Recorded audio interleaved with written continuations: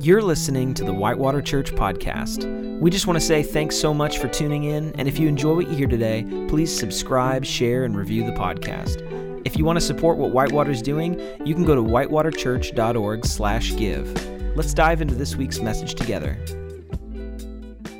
Paul wrote this in Philippians chapter 2, verse 15, to the scattered church of ancient Philippi.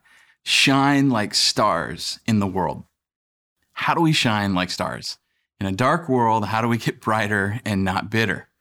This is what we've been looking at the last few weeks together. So when I think of that question, how do we get brighter, not bitter, and from the perspective of chapter 2, from this letter from Paul, I think a good question is, who do we spend time with? Who are models and mentors that you look up to in your life?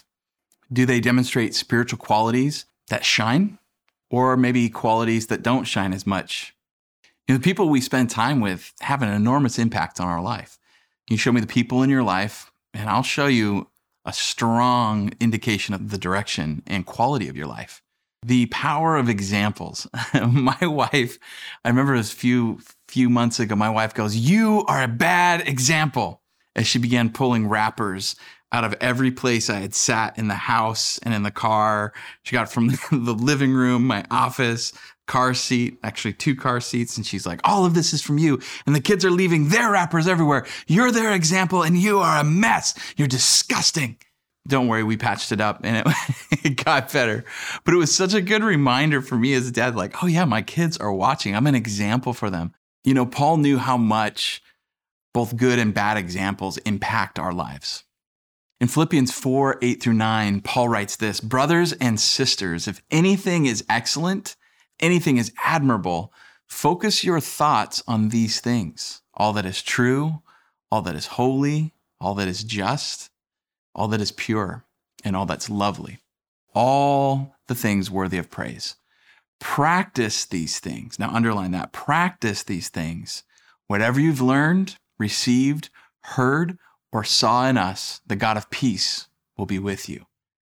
Practice these things. Paul is getting at that principle of example or imitation. He knows that we are imitators. That's how we learn. The academic term for that is mimetic, like learning by imitation, by watching.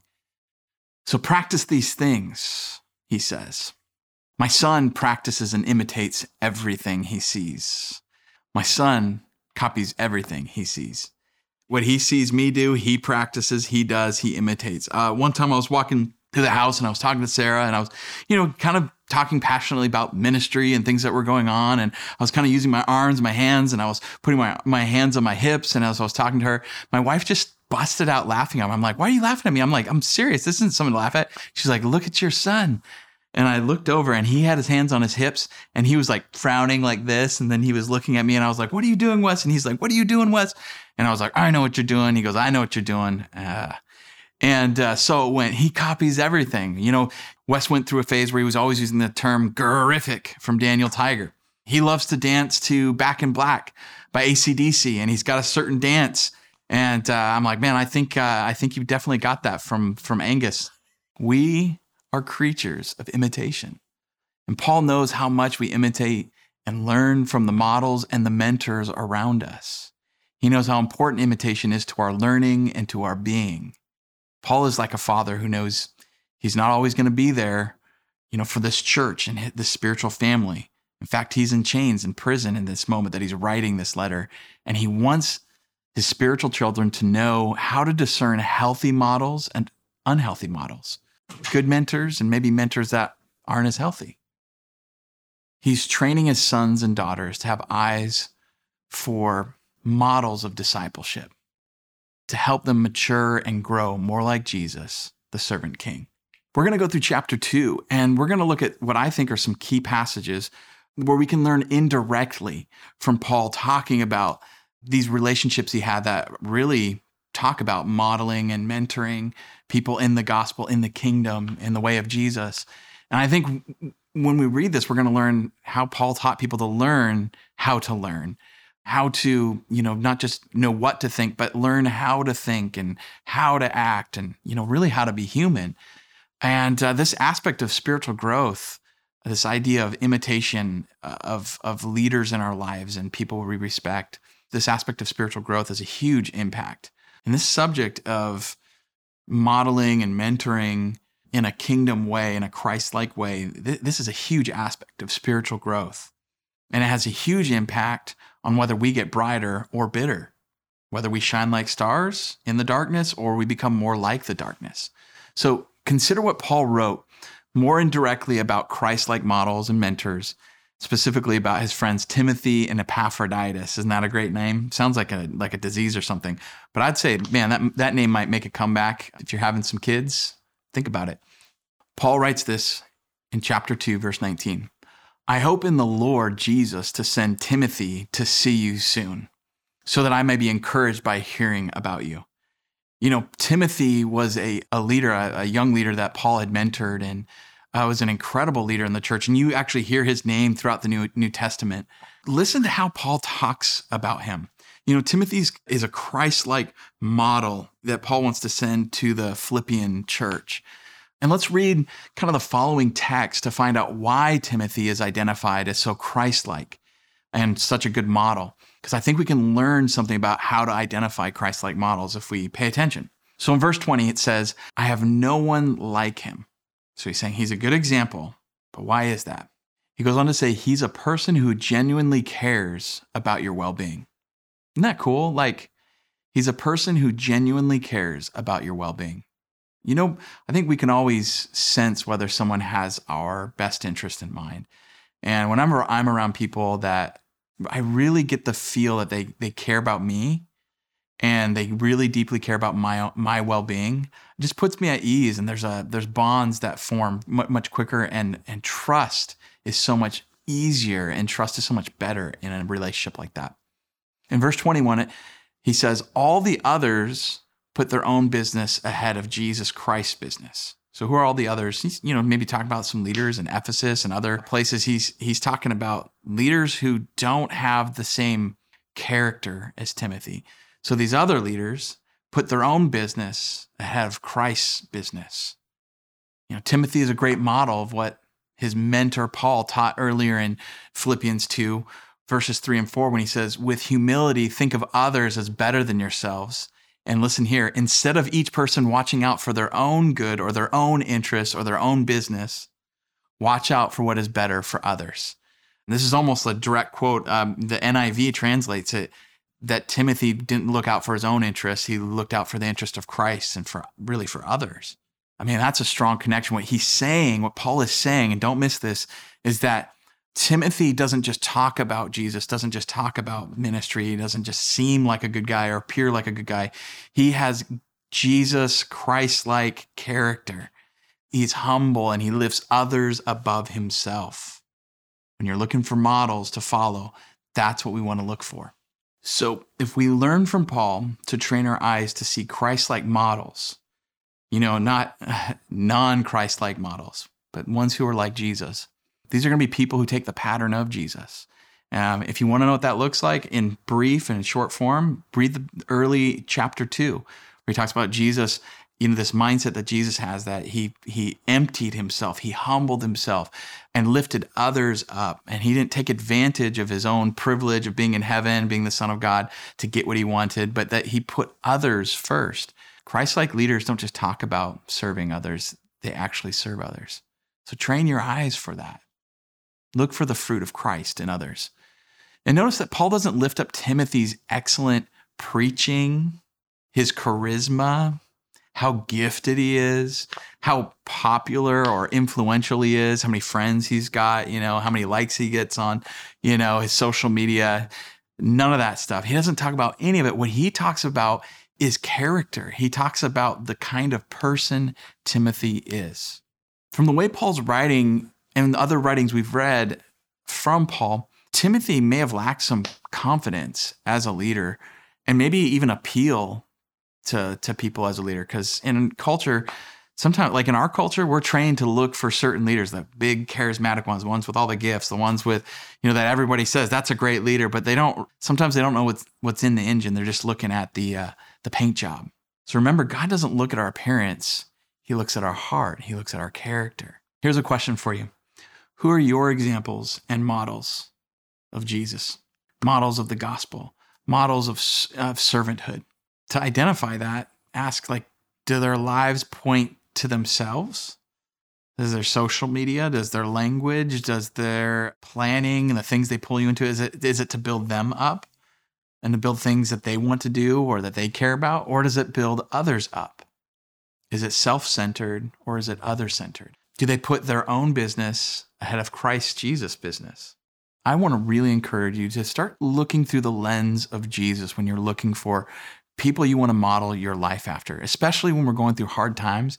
If we want to learn how to get brighter, look for people who have gone through hard times or are going through it, and they're standing up under the pressure and their light is shining even brighter. That is so valuable. Verse 22, you know his character, talking about Timothy, you know his character, how he labors with me for the gospel, like a son works with his father. Isn't that cool? Like, Paul's putting a little bit of like, this is my boy. I love this guy. You guys better treat him good. And he's more than you think he is.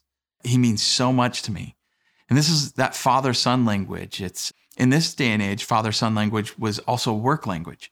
So it not only meant like this degree of love and care and worth, but it also was talking about like a son-father relationship, like an apprenticeship, learning the trade of the family. Most often the family father would be training the son in the family trade. Jesus' father was likely a carpenter, and that's where he probably learned his trade, or masonry. And that was very, very normal. And so Paul in this moment is saying, hey, I have been passing on the trade of the kingdom, the gospel, and I've been partnered with Timothy, and I'm telling you, he is a son in every sense. I love him. He's credible character, and he is skilled. I have taught him skills that you might not even see on the surface, but just let him go to work in your community, and you guys are going to be better for it. Pay attention to him. And I love this moment because then we're also seeing not only this model being kind of lifted up, but we're seeing a little glimpse into how Paul mentors and how important mentorship is to Paul. So if we looked at like Christ-like mentorship or discipleship, might be another word for it, it's learning discernment on how to see who could be a mentor for us and who could help us. I grew up in a setting for early part of my life where I kind of learned that or thought that like mentorship and discipleship was like one-on-one. Like it was just, you had your one mentor and you were learning to, like your rabbi, and you were to learn from that one person. But the more leaders I encountered, the more I read the Bible and just God's work in my life, came to realize like, no one's going to be exactly Jesus. And when you look at the Bible's given to us so we can learn from all these different models within the scriptures, and we are given so many people in our lives that have different gifts, different perspectives. We can have so many different mentors and models in our own life.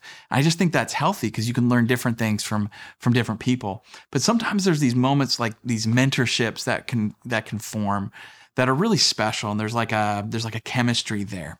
One of the only ways that we can actually learn how to get good mentors. I mean, you learn from what we can in scripture. We learn from guys like Paul. You learn from Jesus. But in real time, you have to make decisions that like I can't make for you, your mom can't make for you, others can't make for you, or maybe some moms or friends have tried to make for you. But at some point, you've got to make your own decisions, and you've got to discern wisely who to let into those growth areas of your life.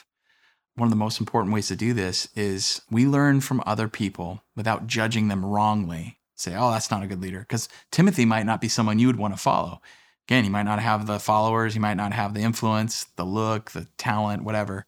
But if we're wanting to learn to look beyond that to the heart and not judge them wrongly, we need to take a posture of humility, the posture of a servant, consider others as better than us and learn from them. And the more we have that posture, the more your eyes are going to be open for people who have real wisdom, not fake wisdom, not cheap wisdom, not like you should go do this, but I've never done it before, do as I say, not as I do type of wisdom, but real, genuine, godly wisdom. You're going to be able to see it better. And I want you to see this picture. Timothy had Paul as a mentor, right? Well, think about Paul's story. Paul had Barnabas. He actually had other leaders too within the church who eventually started investing in him when they saw it was safe to be around him after he found Christ and wasn't like persecuting Christians anymore. That definitely needed some mentoring there. Who are mentors that you have allowed into your life to speak into maybe some of the broken areas of pain, and areas of skill that you need to build. I see a lot of young leaders that are afraid to let people a little bit farther ahead, maybe people who are more gifted, people who might be better at something than they are, because they don't want to show that they're not, as good, or they don't want to show that they don't have that skill. But man, you're never going to learn if you don't open up. So when I think of some of my mentors, I'll give you a few names. You won't know these people, but they mean something to me. And I've learned so much from each one of these. But my grandpa George, I learned from him that a heart of thankfulness changes everything. A heart of thankfulness leads to a heart of prayer. That guy was a prayer warrior.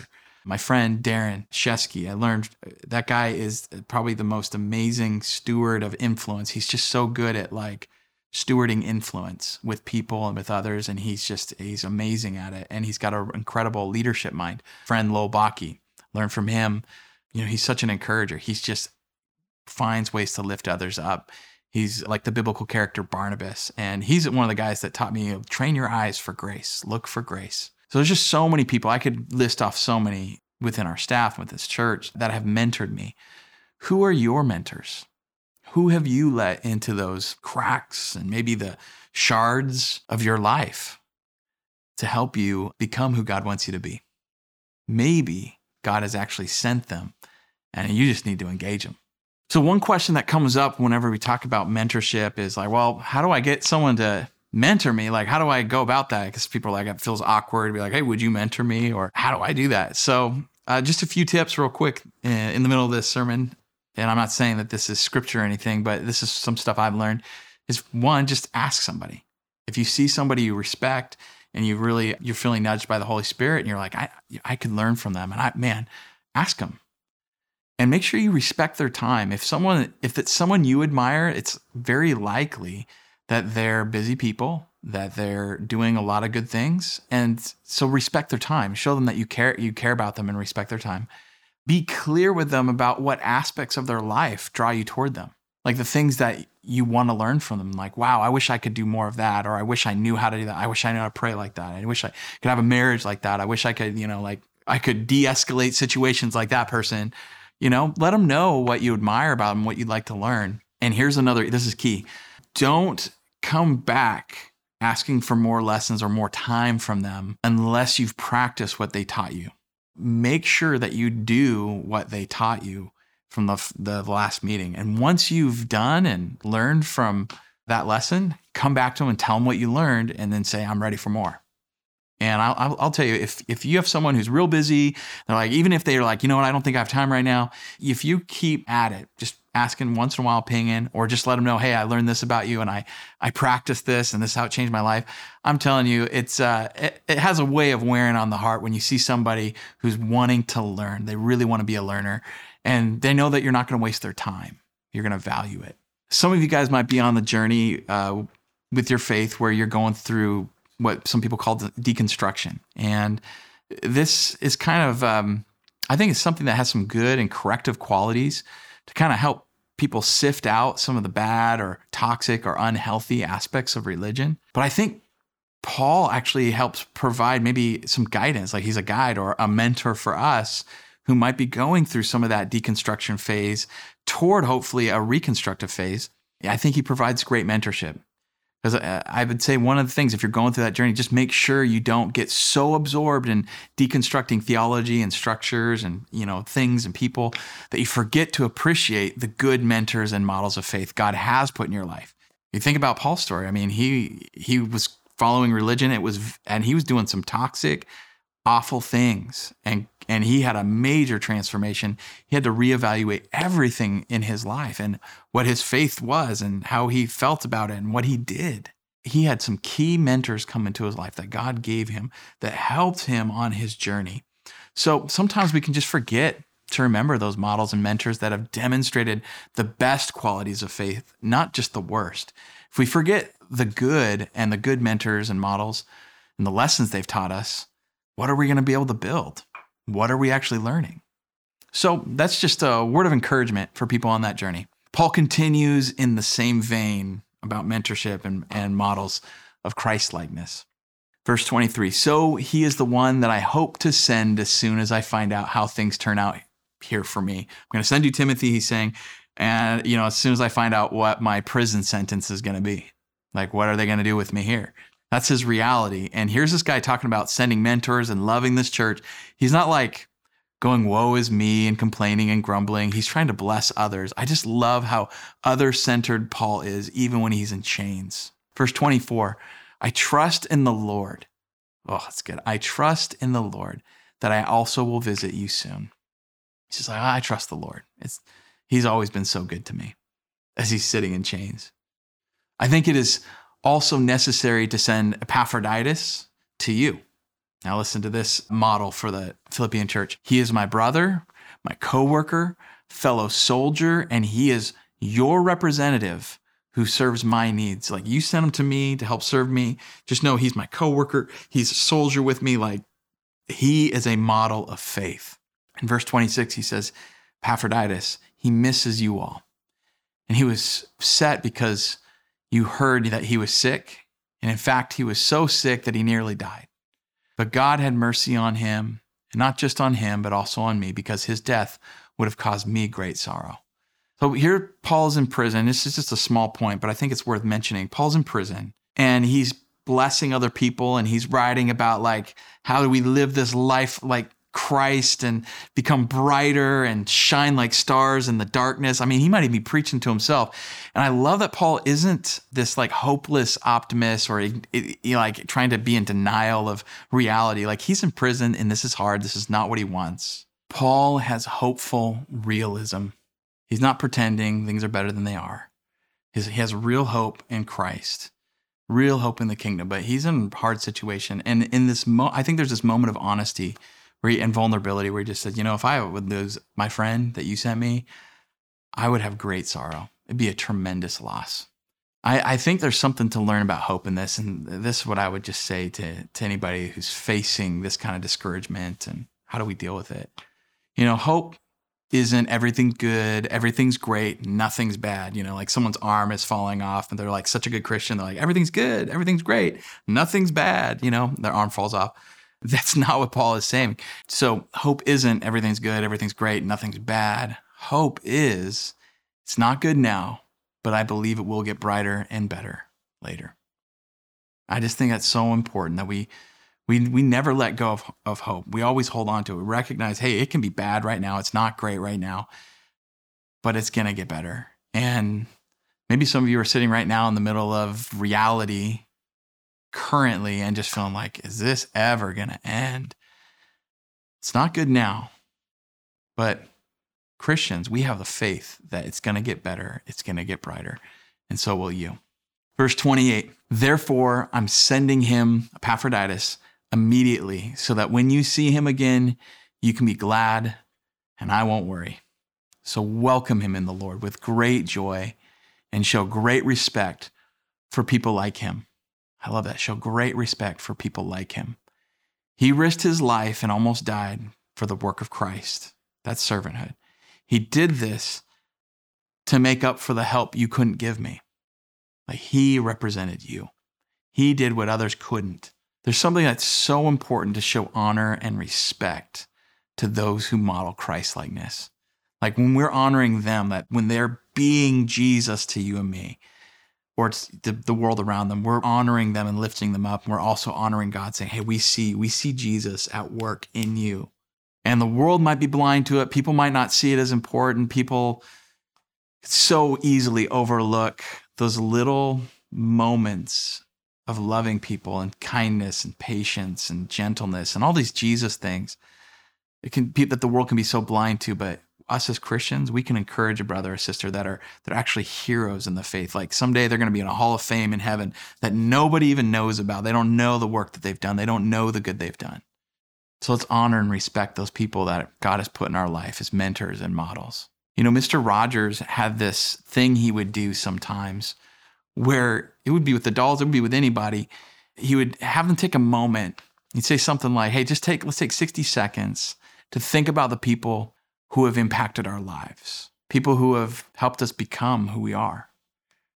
So would you just maybe today with whoever you're sitting with, watching this, whether you're alone or you're with some friends or family, would you just take 60 seconds to think about maybe the mentors and models of faith that God has given you? Just give it 60 seconds. They'll start coming. Those faces will start coming. And just think about them and let gratitude kind of fill your heart.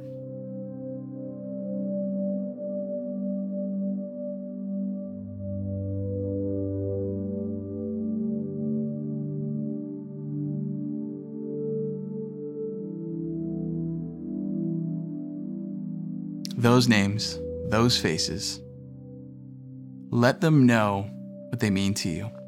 I mean, do it today. I mean, you could do it this week, but come on, do it today. Text them, call them. If you have to do it later this week, that's fine. But let them know how they impacted you. Let us know how that goes. We want to encourage you and hear stories of, how we're growing together in these times. Well, I hope maybe some of us who were not feeling very bright, maybe struggling with some bitterness in these times, are learning with Paul and growing in our own hearts, and we're feeling brighter. That's my hope. Guys, I love you so much. See you next week.